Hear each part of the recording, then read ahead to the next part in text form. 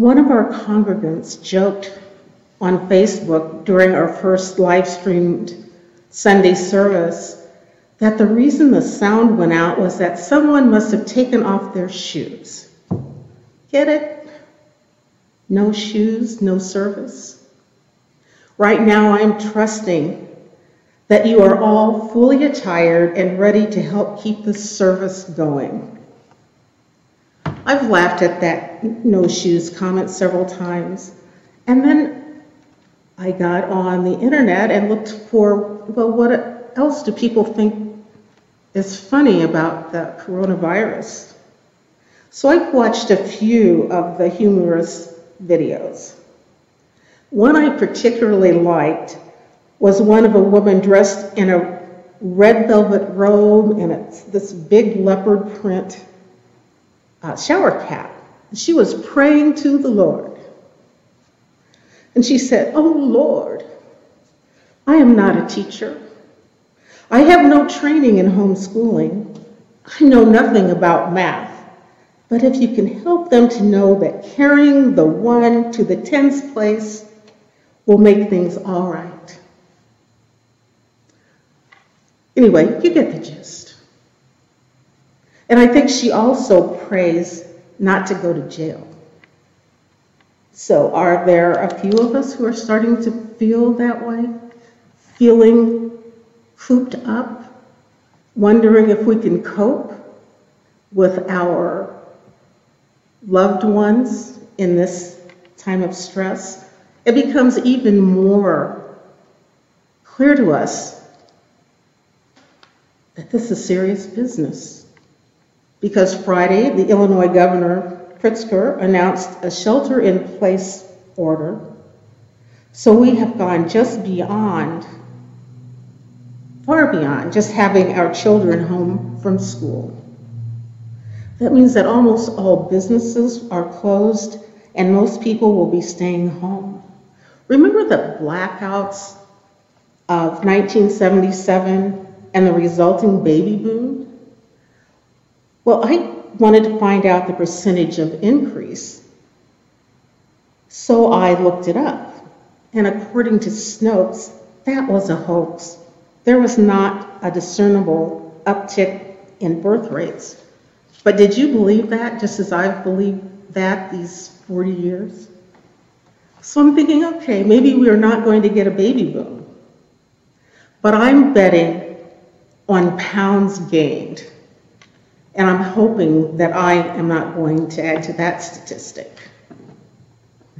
The only physical activity that was offered in the governor's speech was to go outside and walk.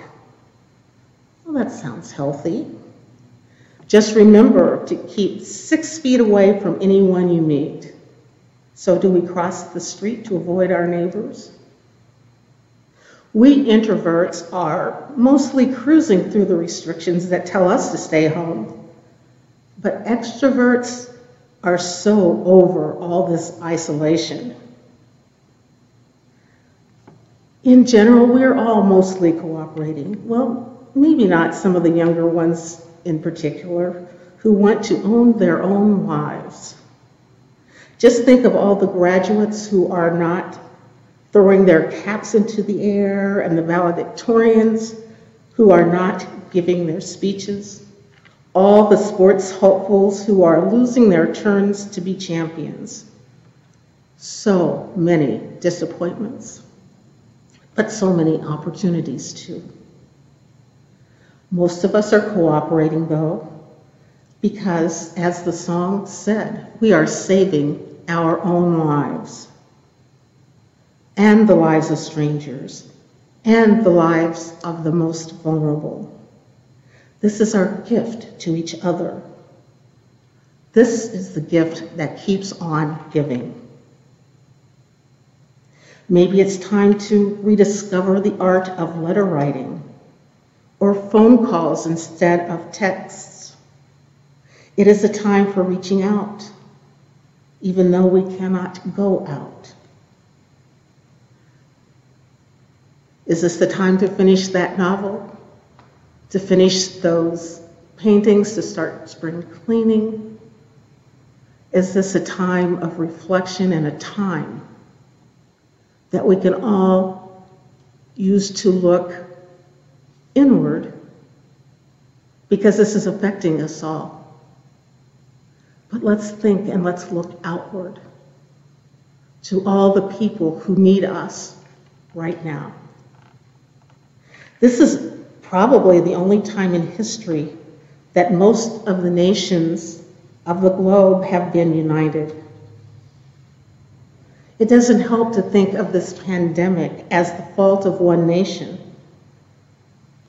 Blame as we might, it doesn't change anything. We are still all in this together.